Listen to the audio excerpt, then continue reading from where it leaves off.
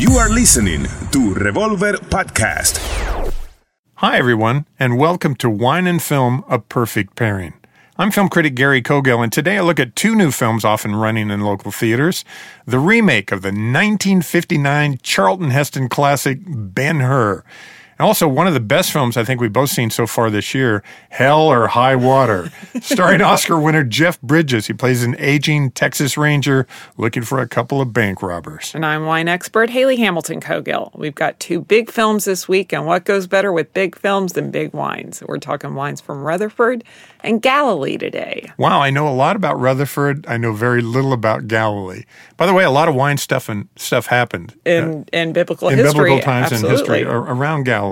So Ben-Hur is this 2016 remake of, and by the way, the original 1959 film with Charlton Heston is three and a half hours long. We all worked forever for 3 hours just to get to the chariot race.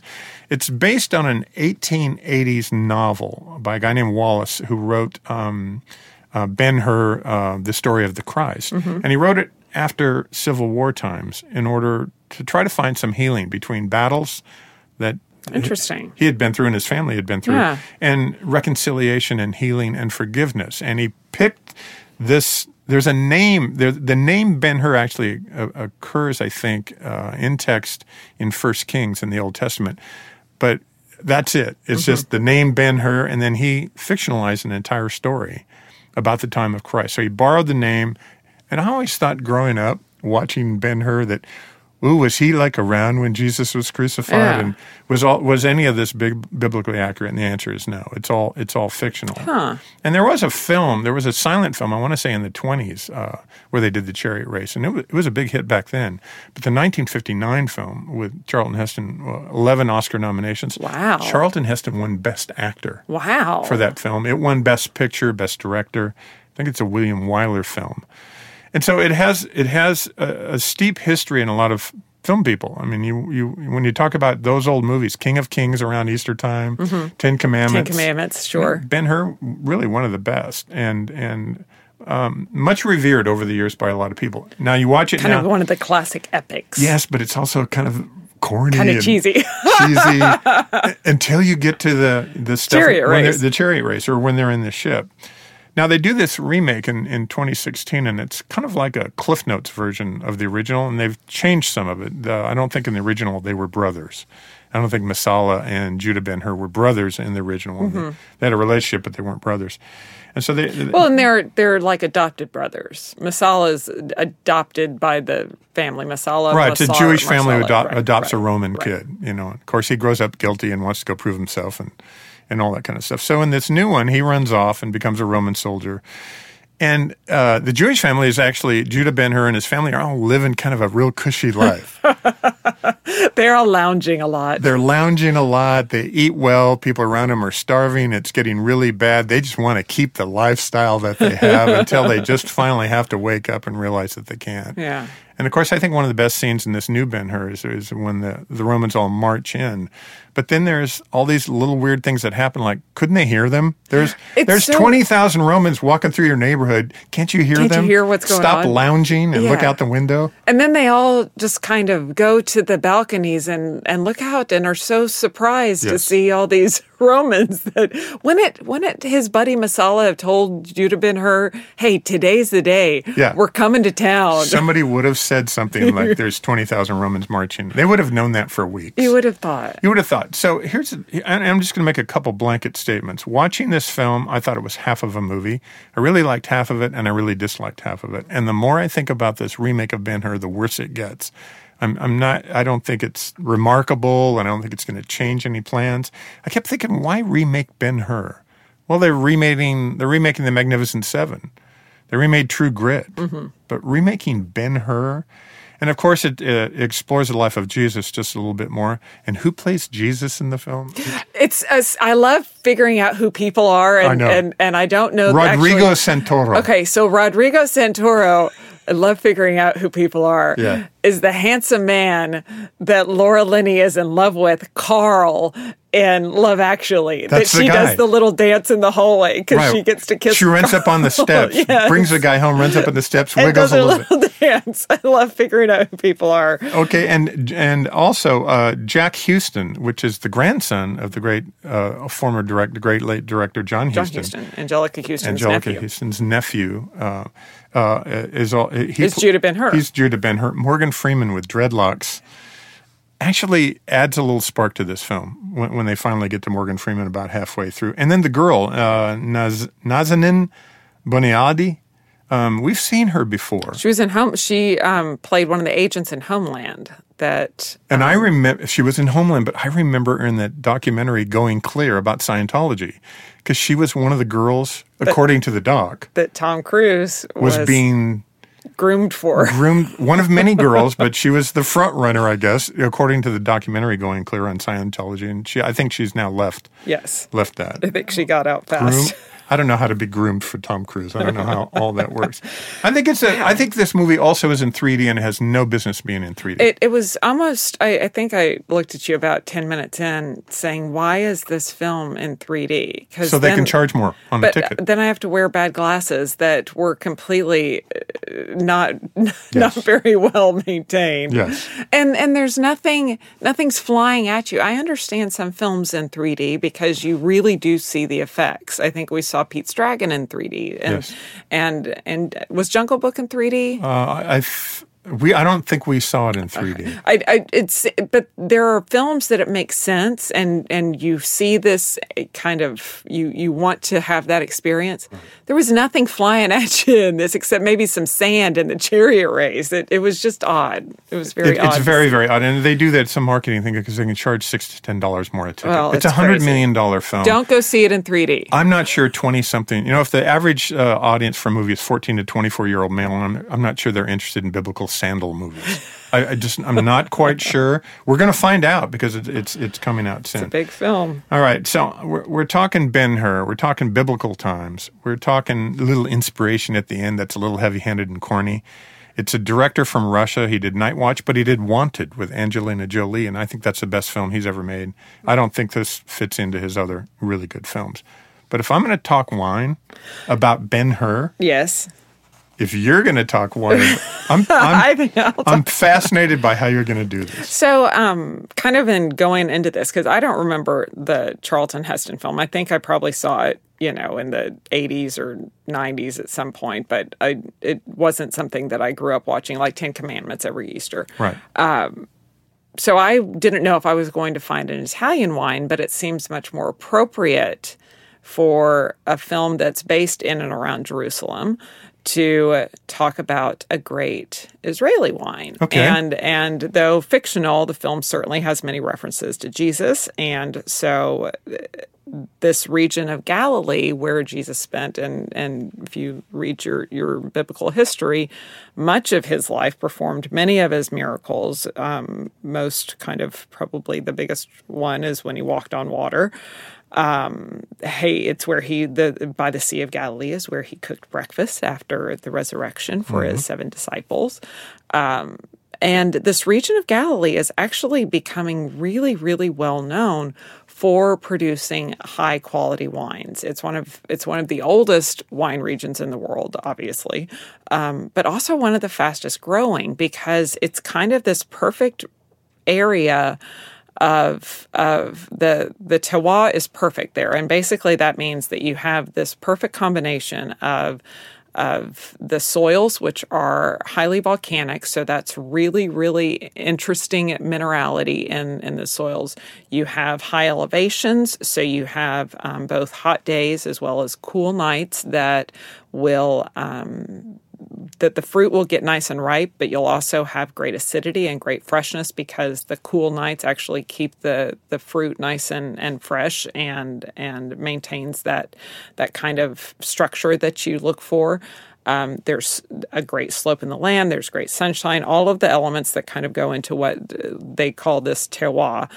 And it produces really, really great wines, mainly from the kind of international varieties are what's growing there. So lots of Cabernet, Merlot, Syrah. There's one winery in particular. It's called Golan Heights. It's kind of the region's become known. Golan Heights region is Israel's wine country, and the Yarden wines from Golan Heights are probably some of the most well known as well exported. So you can find them pretty easily. Yarden, Yarden. Yes. Okay. There's Syrah, there are Cabs, there are Merlots. When you can get into the actual single vineyard Yarden wines, there's a Syrah that's the Avadal Slope vineyard that sits between 1,300 feet and 3,900 feet above elevation above sea level. So this is really high elevation fruit, which again is going to allow you to have that great structure in the wines. And I love a Syrah in particular that really has this kind of meaty characteristic. So it's almost like this bacony smoked meat along with lots of herbal notes, some really, really nice kind of dried fruit and ripe fruit, lots of cherry, lots of blackberry, lots of plum, lots of structure, really, really interesting. Big wines, nice and full-bodied, but So I'm thinking nice back when Jesus turned water into wine. I'm trying to figure out what vintage and whether it was barrel aged. But I bet it was great. I'm going to say it's probably not barrel aged. They stored everything just in big clay pots. They did. Yes. They didn't use French oak. They didn't have French oak back then. Hey, when we come back on Wine and Film, A Perfect Pairing, a movie that thrilled both of us, starring Jeff Bridges as the Texas Ranger and Chris Pine as the bank robber. Wasn't he in Star Trek? After talking about Ben-Hur, why not talk about Hell or High Water? We will be right back.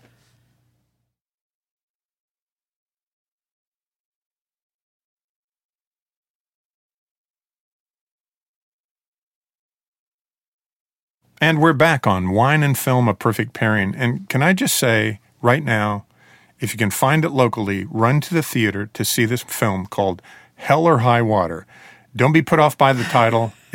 I think it's a borderline great film. It's really How's the good. distribution? Is it well distributed? So I think it started in 32 theaters last week. It goes this week to 400. Awesome. And then I think it'll do really well. Last week it was the highest per screen average of any movie. Great. I think it did 18,000 per theater, where some of these others are in, they're in 3,000 theaters, but these were only in 32. But they're snowballing it. They're trying to add some momentum and probably get some Oscar consideration. It's great. For it to which I think it actually deserves. It's directed by a guy named David Mackenzie, I know nothing about. He's done some films I've never seen. But it's written by Taylor Sheridan, who wrote Sicario. And Sicario I loved Sicario. And Sicario is a very difficult R-rated film. It takes place on the Mexico-Texas border. So Sheridan's writing a trilogy, and he's done two now. He wrote Sicario, and he wrote Hell or High Water, which is all about Texas. Mm-hmm. And he's got a third one coming out in 2017 that he's going to direct. So he'll direct the third one, wrote the first two. And I think Sicario and Hell or High Water are two of the best screenplays of the last couple of years, at least. So this takes place with, West Texas. Mm-hmm. It's modern day times. It looks a little like No Country for Old Men. Yeah, it's has like that kind of feel to it. It's depressed West Texas. It is.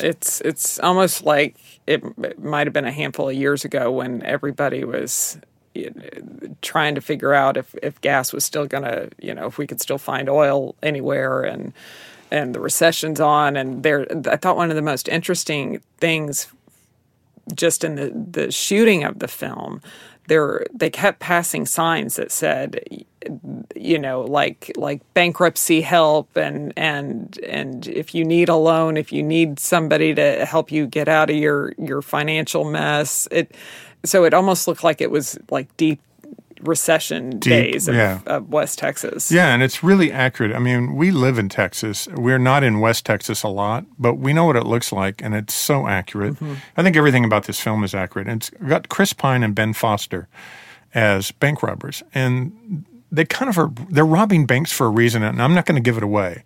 I don't want to give it away, but they have a reason, and the reason makes a lot of sense. Makes a lot of sense to them. I still think they're massive criminals, and they're doing bad things.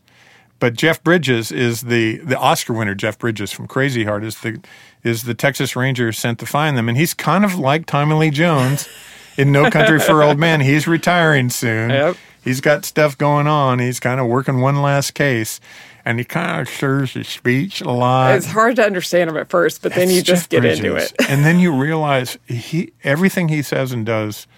This is a movie of economy. These people don't sit and gab for any reason. They're not, as you find in West Texas.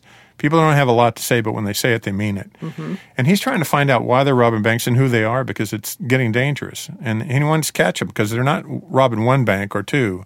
They're doing multiple banks. And I find everything about this almost epic. Ben-Hur's an epic. This is a small little intimate film that feels more epic than Ben-Hur. Mm-hmm. Ben-Hur was trying to be intimate and not intimate. Yeah, it's trying to be more about who Jesus is and who Judah Ben-Hur is. Right. But failed at that. This is an economy of words, but yet says everything. I think what I'm trying to say, Haley, is it's all about subtlety. Mm-hmm. And there's no subtlety in Ben-Hur, and this is a movie of complete subtlety. And just like you said, there's a sign. Mm-hmm. If you miss the sign, you're kind of missing the point of what's going on. Right. And it's everywhere if you just pay attention as an audience member. And I think Chris Pine is the best thing I've ever seen. Yeah, he did great. And Ben Foster's great. And Foster's great in this film. They both make sense. They're brothers and they're complete opposites. Mm-hmm. And they both have a reason for doing this, and that's part of the reveal in the film. And then Jeff Bridges, there's one scene, and I don't want to give it away, but it's a very stressful scene for Jeff Bridges and a rifle. And when that scene happens, my heart just aches for him. I get it. I understand his character. It has resonance. It's everything that's great about movies. I think it's one of the best films since No Country for Old Men, and easily since No Country for Old Men for me, made in Texas. But here's the key. It was shot in Clovis, New Mexico. They make a film about Texas and they shoot it in New Mexico. See, there are good incentives in New Mexico, right? They got a lot more money back. So that's how that works. So I don't know. To me, the best two films I think I've seen all year are easy. It's The Jungle Book and Hell or High Water. Yeah, I thought story-wise, this is, it makes you think. And I like what she said about it's an economy of words, because when somebody says something, you have to pay attention to it. Right. And it has really great waitresses. Well, it has like two or three, I think two that I remember. Yeah. You kind of have to wonder memorable. If some of the additional cast members, were they locals that they found? So, they had some folks in a diner that it's like, God, it kind of reminded me of Bernie. It's like, are these people really part of this little town? Bernie's the other accurate film, but that's about East Texas. Right. Where this is about West Texas, where there's dust blowing everywhere, and it's kind of dirty, and nobody has a job, and the sheriff's just trying to get one last bad guy. Yeah. So I'm thinking wine in West Texas. Yes, this film made me very thirsty, sun-drenched, very dusty West Texas. Yeah. I will say there's very good product placement in this film, and as the best thirst quencher for many Texas cowboys. I think at one point I heard somebody say you don't get drunk off beer, which I know a cowboy down in San Antonio that that same philosophy has not been true for me. That's good, because we don't. There's some very strong beers, but so Shiner Bock and Lone Star I think made some great appearances in this film. Love many Texas wines. Pedernales is one that, kind of that high plains fruit. Dukeman also does some great high plains fruit, which is out in West Texas near Lubbock. But when I think of dust, my mind and palate go to Rutherford and Napa Valley. So between Oakville and St. Helena, the Rutherford bench has kind of become celebrated for what they call this Rutherford dust. And it was a phrase coined by Andrei Telechev, who was the famed winemaker for over 25 years for BV, that kind of celebrated that there is this earthiness and this dense structure and concentration within this tiny little piece of Napa Valley that creates a flavor that you don't really find anywhere else, and it really is this dusty earthiness that when you taste it, it's so unique that you know exactly where this wine comes from. And there have been great Rutherford wines over the years. Staglin, Camus, Wow. Scarecrow, Wow. Hall, BV, Quintessa, Raymond. But I'm going to say, and this is also a little piece of me and why I'm such a wine lover, is that one of the most historic and iconic was in Inglenook and Gustav Niebaum's vineyard, that Gustav Niebaum, who was a former Alaskan fisherman that turned vintner, Like him already. and moved to Napa Valley in the 1850s, I believe it was, planted his Rutherford vineyard in the 1880s. Yeah. So started Inglenook, started producing wines. Then obviously, the great tragedy that America did to itself, Prohibition. They sold just the fruit as table grapes. The winery wasn't operating during Prohibition.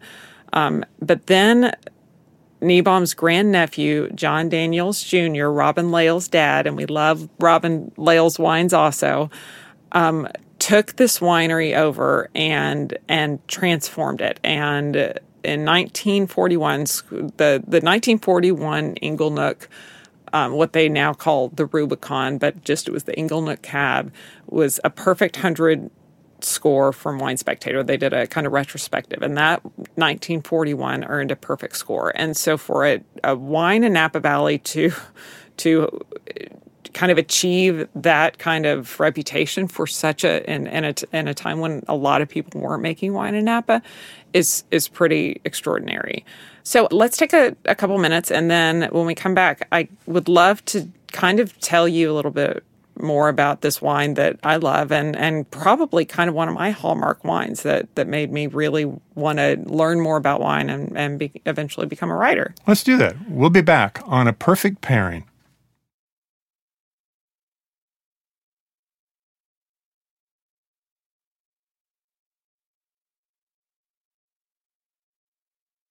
And welcome back, everyone, to Wine and Film, A Perfect Pairing. Before we left for the break, we're talking about Inglenook, Haley, and a wine that has meaning for you. Yes. And as I was just saying, this 1941 scored a perfect 100-point rating from a retrospective that Wine Spectator did. So John Daniel Jr. really transformed how this winery, the reputation for it. Then obviously, time and hardship took its toll. Sadly, eventually, John Daniels Jr. passed away.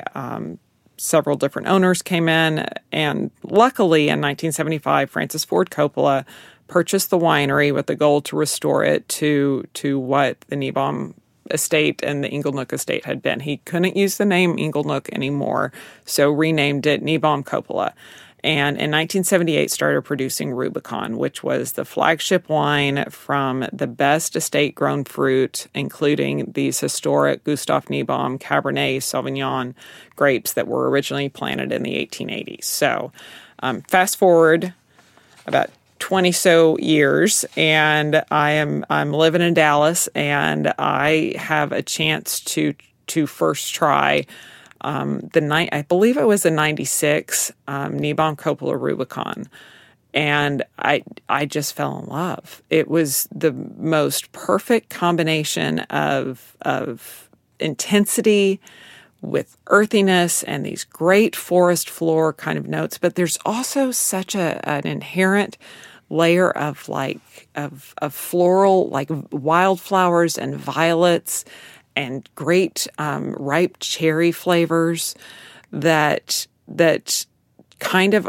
always accentuate the true flavor of what this Inglenook estate is. And wonderfully, in 2011, the Coppolas actually acquired the iconic Inglenook trademark, and so they announced the estate will once again be known as the Inglenook Estate, which is pretty incredible. They brought in, I'm going to totally I mess up this poor man's name, and I apologize in advance, Philippe. But Philippe Basquels, I believe, it was with Chateau Margaux, was brought in 2011 also to become the general manager. And so these wines now definitely have kind of this Bordeaux touch, but there's also such a nice, delicate elegance to it that I just think that they're such beautiful wines, and they always kind of deliver. And you, again, with that whole Rutherford dust, you get that earthiness in each one of the wines. They're beautiful, beautiful wines. Well, I remember in the early days of our relationship, that bottle meant a lot to you. Absolutely. We drank a bottle of Rubicon on our one French Laundry dining experience. Yes, we did. That's the bottle that we took. I had bought 10 years before, and we carted off to Napa Valley and took it in. And I think the cork fee at French Laundry was about $100, which around 90 or 100, which was. So you have to take a bottle that's better be pretty that's good. Good, and it was such a special bottle, and I have worth such. It is. It was beautiful, especially because we had aged it 10 years. It probably could have gone an easy 10 more years, but and those bottles have become very expensive too. Yes, Yeah. and they're special, and they have a story, and that's, I think, why I love wine so much. So having you just explain the nuances of that wine. Here's my memory of that. We're eating at French Laundry. I take my first sip. I'm tasting dust on the back end. I couldn't quite articulate what that was. Yeah. And I thought it was as smooth as silk. Yeah. Because that's exactly what you want it to Yeah. be. There was no bite to it. No, the tannins had softened so beautifully. Softened so well. Mm-hmm. It's great wine. That's a great bottle of wine. It's great wine. Yeah, okay. love that. Let me ask you. Okay, I'm thinking of a few questions to ask you about both of these films that we saw this week. And first off, I think I've heard this rumor, and I think I heard it from you, so you can tell me who you heard the rumor from. But Jeff Bridges, in order for him to read a script, supposedly he has to receive like $1 million payment or something like that. I don't know how it works. I don't know anybody that would pay that. But here's the deal. I spent some time with I've interviewed Bridges over the years. I've never asked him that question. But the director of Crazy Heart spent 2 years just trying to get him to read the screenplay. But it was such a small little independent film, and they didn't want to pay the $1 million. And Bridges, because that keeps all the riffraff away. I can kind of appreciate it, because then you kind of, you know, if you're going to get a script, then it's going to be a good script. Well, what little independent filmmaker has $1 million sitting around to just get Jeff Bridges to read it? Yeah. Yeah. By the way, that's a good payday just to read a script for 2 or 3 hours. I need that job. And so, you know, they couldn't pay it and they didn't want it. And his agent kept saying, Jeff, just read this. It's great. But it took 2 years. He finally read it, made the film, made it for very little money, won an Academy Award for Best Actor. So, yeah, I've never seen that in print. I've only heard it from the director who told me firsthand at the Fort Worth Film Festival. Nice. Yeah, and you know, it's a cool story. But you know, I think of Jeff Bridges. I think of The Big Lebowski. Yeah. I think of. Remember, he was in Jagged Edge. Oh my gosh, which is one of the best like thrillers. They don't make good thrillers anymore. He was in Love Jagged Edge. They don't, and he was in The Last Picture Show, the film I think in 1971 that put him on the map, made him famous. Oscar nomination. He was a kid. A Peter Bogdanovich film. I mean, that's one of the great Texas films of all time. But Jeff Bridges is in Starman. Did you ever see Starman? I think so, yeah. Sci-fi film where he's a guy from outer space. He's got his shirt off and he's making things levitate. And he was Oscar nominated for that. The Fabulous Baker Boys. Which is great. With Michelle Pfeiffer and his brother, Beau Bridges. Yeah, and he started doing television with his dad.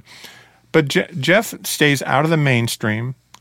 He was also the president of the United States. Oh, in that little in the film, Contender. In The Contender so with Joan Allen as Allen the first female vice president. Yes. He's great in that film. It's great. He eats all the time. He wants a shark steak sandwich. He wants a sandwich. He's a president with a sandwich thing going on.